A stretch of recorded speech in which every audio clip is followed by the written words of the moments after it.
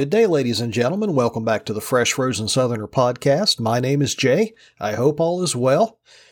All right, had a bit of a life experience on Saturday. My firstborn, my daughter, graduated from high school on Saturday. And a lot has been said about how catered to the kids of this generation are. You always hear them called snowflakes and how narcissistic everybody is. And they've grown up in this self-esteem movement and it's all about me. I've got some thoughts from the graduation ceremony on Saturday. And the first is the keynote speaker, the superintendent of the school board in the Crestwood School District. During his speech, he mentioned several times how special the class of 2021 is. Now, certainly it's a celebration of the accomplishment. You're there to throw a little praise their way. But he kept saying how special this particular class was, not each graduating class. The class of 2021, according to him, was just head and shoulders above everybody that's at that high school, everybody that's ever graduated. One of the stories that he told was he was speaking to a math teacher that told him how excited he was to get to teach the students of the class of 2021. Now, again, I understand it's a celebration of that class. I expect there to be some praise. I think he was hitting that a little bit too hard. I have a hard time believing that 7 years ago, the class of 2021 was the talk of the teacher's lounge. And maybe I'm just cynical, but I just can't imagine that in 2015, all the teachers were sitting around looking at the students in the high school saying, these kids are okay, but man, have you seen that group of 12th graders coming up? I can't wait to get their butts in the seats and see what can happen. And I don't mean to take anything away from the graduating class. They have accomplished a big step in their life, but it's not a step that a lot of other people haven't accomplished as well. I feel like there are people in that class that are just like the people in my class. You had extremely good students. You had some students that barely scraped by because of their intelligence. You had some people that just barely scraped by because of their motivation. You had good athletes, bad athletes, and everything in between. I guarantee you that one of the children sitting in that auditorium on Saturday, 5 years from now, will be in prison for something. Just like my class, just like every other class that's graduated back to the founding of this country. I'm sure a lot of people are going to hear me say that and say, man, what a bitter, angry old crotchety bastard that guy is. But I just really don't think that it's good in the long run. Tell children that everything they do is just magically wonderful and it's so much better than anything anybody's done. That's going to make it to where they're not going to try to do anything. They're going to believe that whatever they do is just going to miraculously be the best thing ever. And what you're going to get is a lot of people that don't know how to work toward a goal. They're not going to understand even that they need to work for a goal. They're going to believe that if they say, I'm going to do this, then it just absolutely, poof, it happens. And that's all the effort they need to put into it. The self-esteem movement is going to bear bitter fruit. It already has.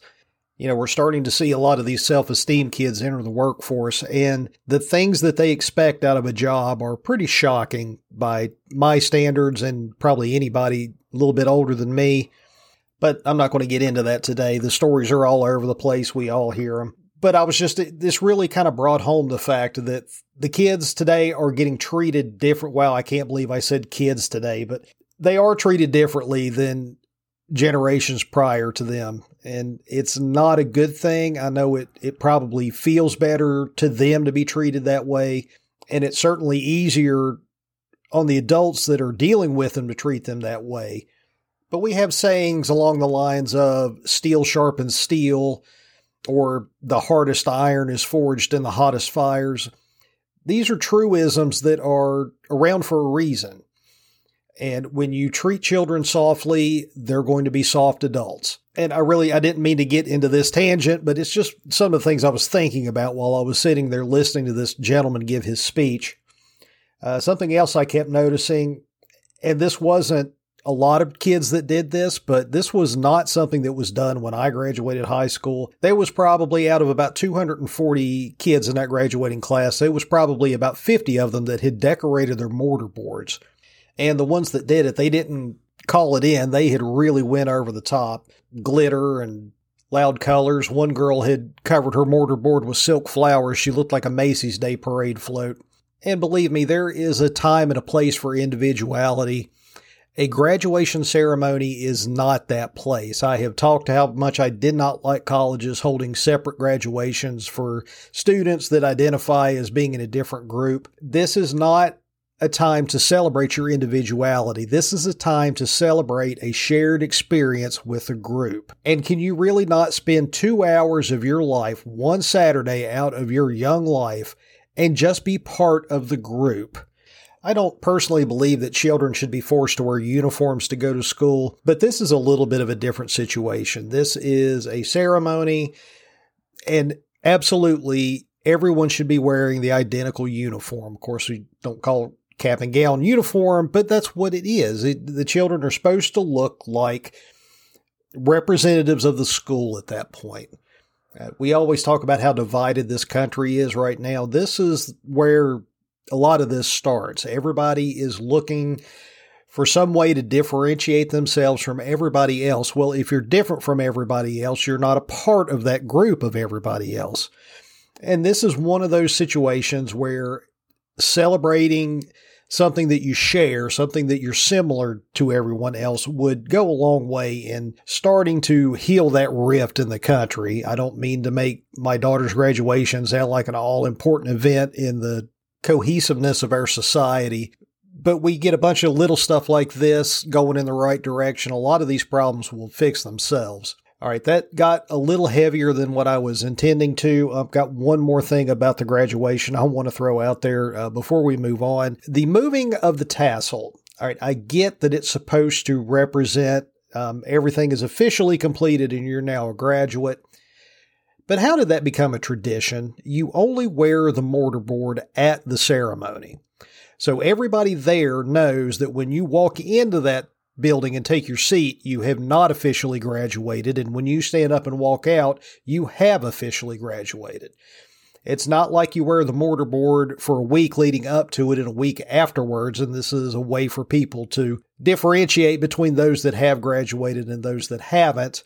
That is the very final thing that they always do. You move the tassel over, then everybody throws their hat in the air and they get in the car and go home. It just seems a little pointless to me, and I don't understand how that became all that so symbolic. Well, the only people with their tassel dangling on the left side of their hat are the faculty that are there for the ceremony, and we're pretty sure that they've already graduated. So, you know, the 40-year-old woman sitting on the Diaz versus the 18-year-old sitting in the stands, it's pretty simple to see who's the graduate and who isn't.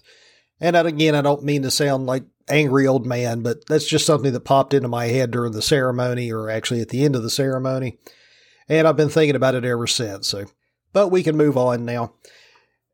Have you guys been following the North Face and the hullabaloo that has come up from what they pulled? If you haven't been following this story, a oil and gas company named Inovex Downhole Solutions, they're out of Houston, Texas, put in an order for North Face jackets. They were going to have their company logo embroidered on the jacket and give them to their employees as a Christmas gift. And I have an excerpt from a story from WTVM. The North Face, a popular outdoor clothing brand, allegedly rejected the order as a stance against Inovex Industries. Adam Anderson, chief executive officer of Inovex, said, "They told us we don't meet their brand standards. We were separately informed that what they really meant was that we were an oil and gas company." Now, North Face has countered by saying that the reason they refused the order was because they did not believe they could fill the order in time. That sounds a little bit sketchy. First of all, what possible motivation could the oil and gas company have to come out and say that you told them no because they're an oil and gas company? And number two, North Face is a huge company.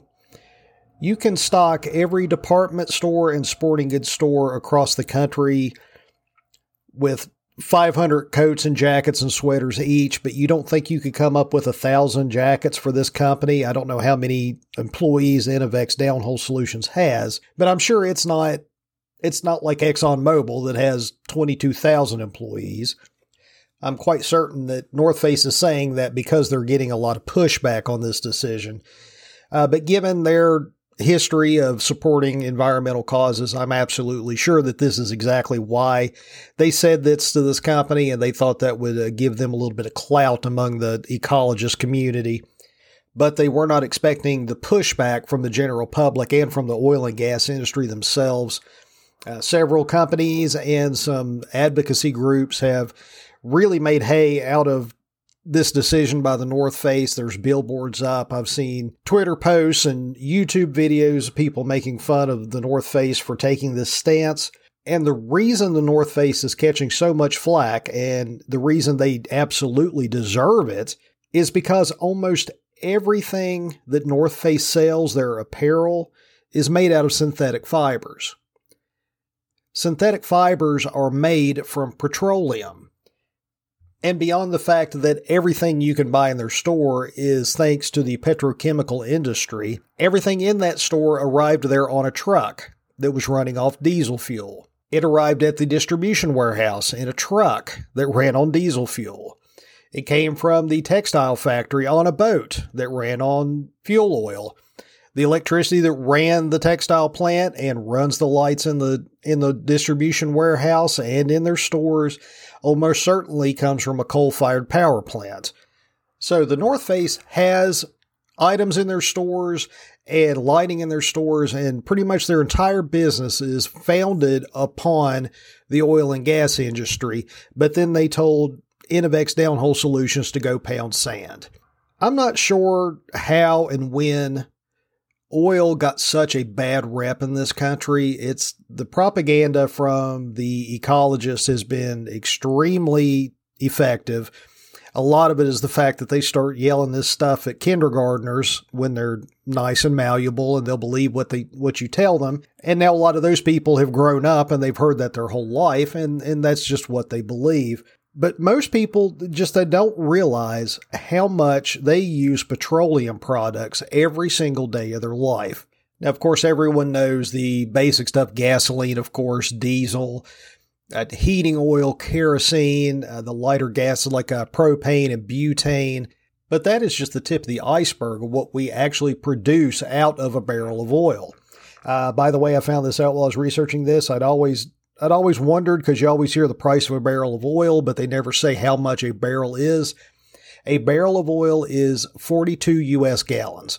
But here is a list of the things that are made from petroleum products. Now, this is a short list, and when I get done reading it, you're going to think, well, that wasn't very short. Trust me, this is just a fraction of the things that are made from petrochemicals.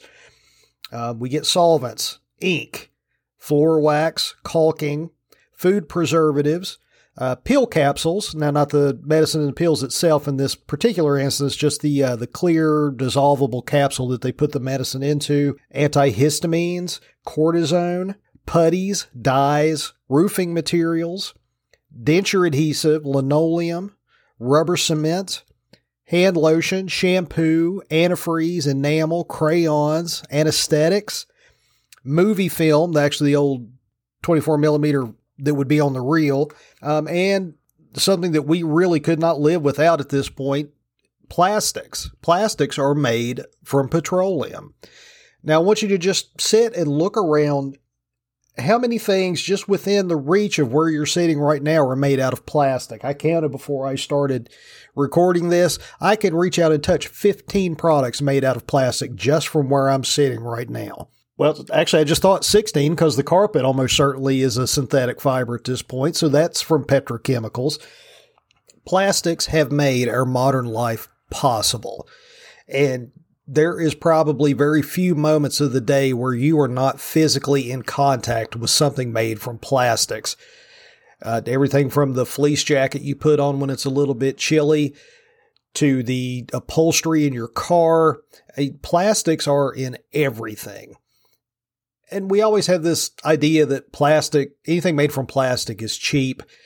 Something that surprised me quite a bit when I first learned it is that just as a raw material, a pound of plastic costs more than a pound of steel. The reason stuff made out of plastic is cheaper than something made out of metal is because it is so easy to produce something out of plastic. It does not cost anything to mold plastic into the shape you need it to be, where it's extremely hard and extremely expensive to get a piece of steel into the shape that you need it to be. Plus, you've got the weight of shipping. But that really surprised me that plastic is actually a more expensive raw material to work with than steel or aluminum. But we could not live the lives that we live today without plastics, which right there is a reason to continue the oil and gas industry.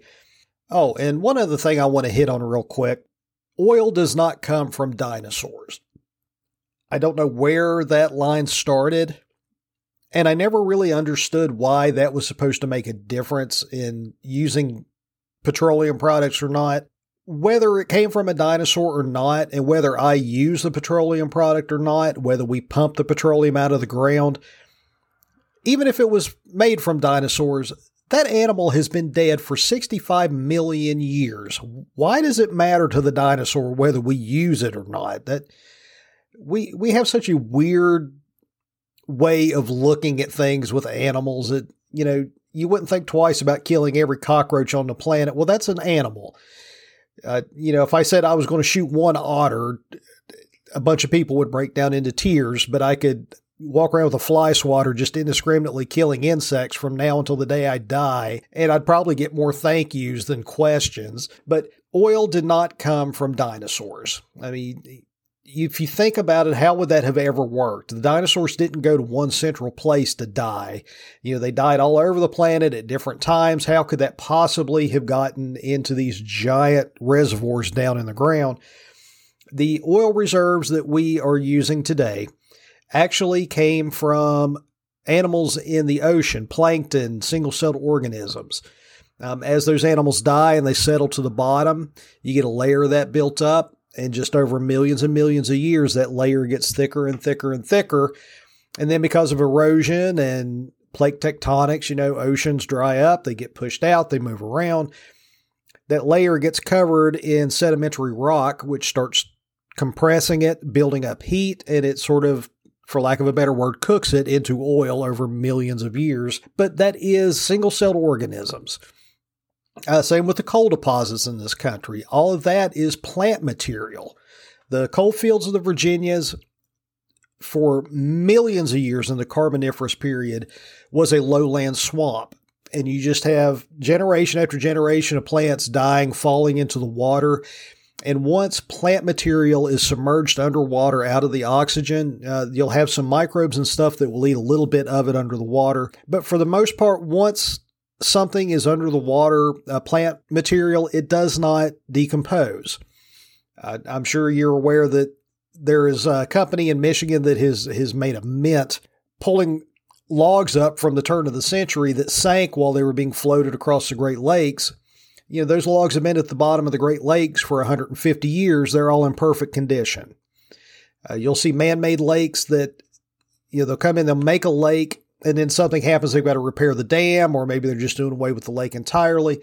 But they'll drain the water out of it, and there's tree stumps. That lake was built in 1920. They cut down all the trees where the lake was going to be and then flooded the area. Well, they come back 80, 95 years later, they drain the water out of the lake, and there's all these tree stumps there. They don't decay once they're submerged underwater. You could come back and drain one of those lakes in 1,000 years, and those tree trunks will still be there. So in these lowland swamps in the Carboniferous period, you had plant matter piling up, and after you get a huge layer, like a peat bog almost kind of a situation, through erosion, you get sedimentary rock covering those up. And the reason that coal is solid and crude oil is liquid is because the plankton is animal material. The material that made up the coal fields, that was plant material, has a lot of cellulose in it. It formed a solid because of the cellulose in the plants versus what turned into a liquid with the animal material, which became oil.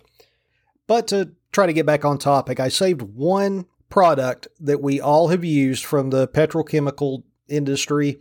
There's probably a tub in your house. There's probably been a tub in every single house you have ever lived in, stepped foot in, driven past, heard about. It is ubiquitous, and that is Vaseline. Now, Vaseline, in 1859, there was a chemist named Robert Chesbrough. I'm probably butchering that pronunciation.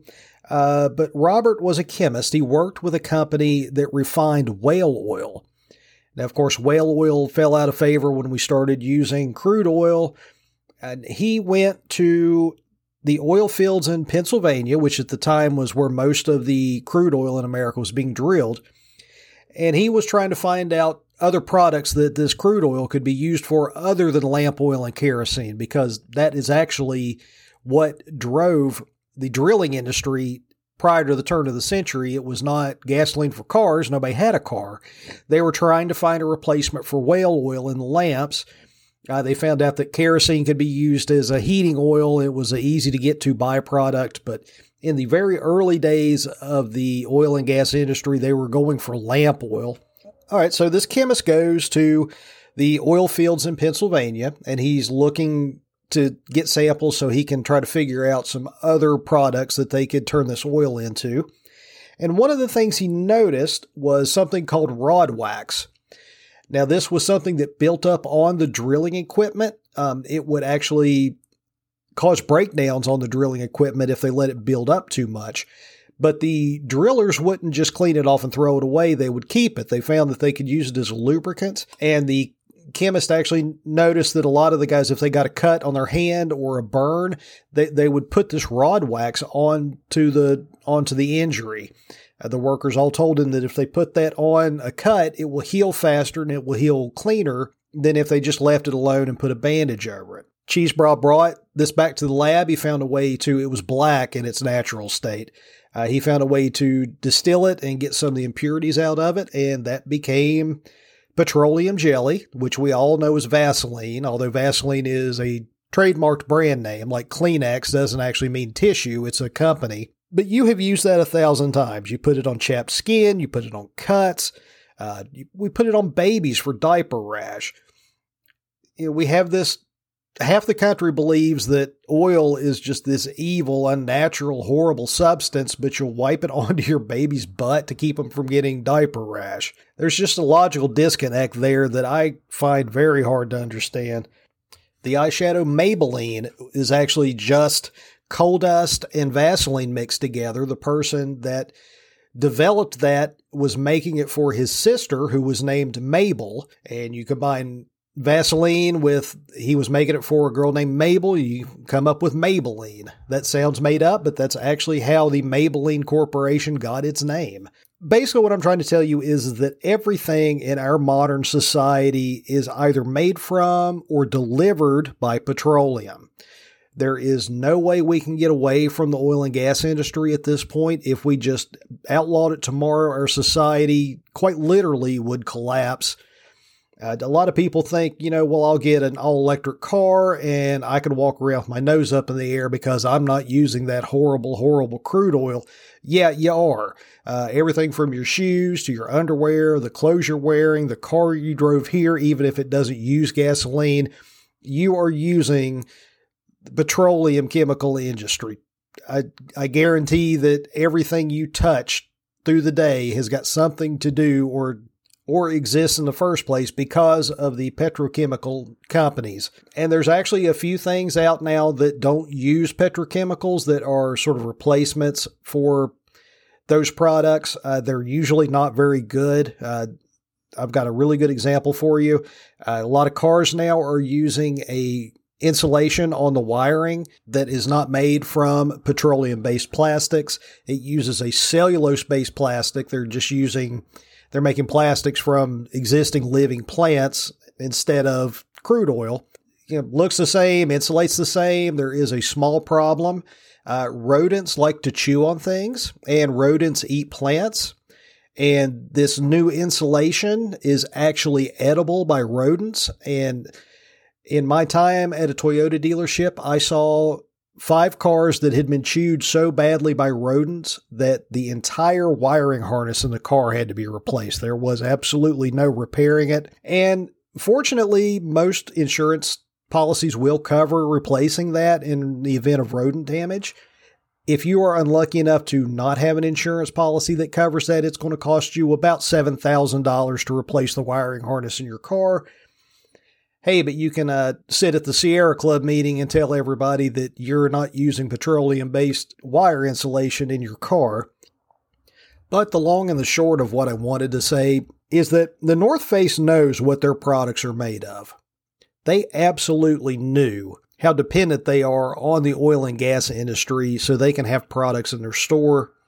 The reason that North Face can charge you $85 for a fleece vest that you can get from Columbia for $30 is because that the eco-nuts that buy stuff from North Face based on their image and reputation don't know that everything in their stores is made from petrochemicals. All right, guys, that's about all I've got for you today. Once again, thank you for sitting with me.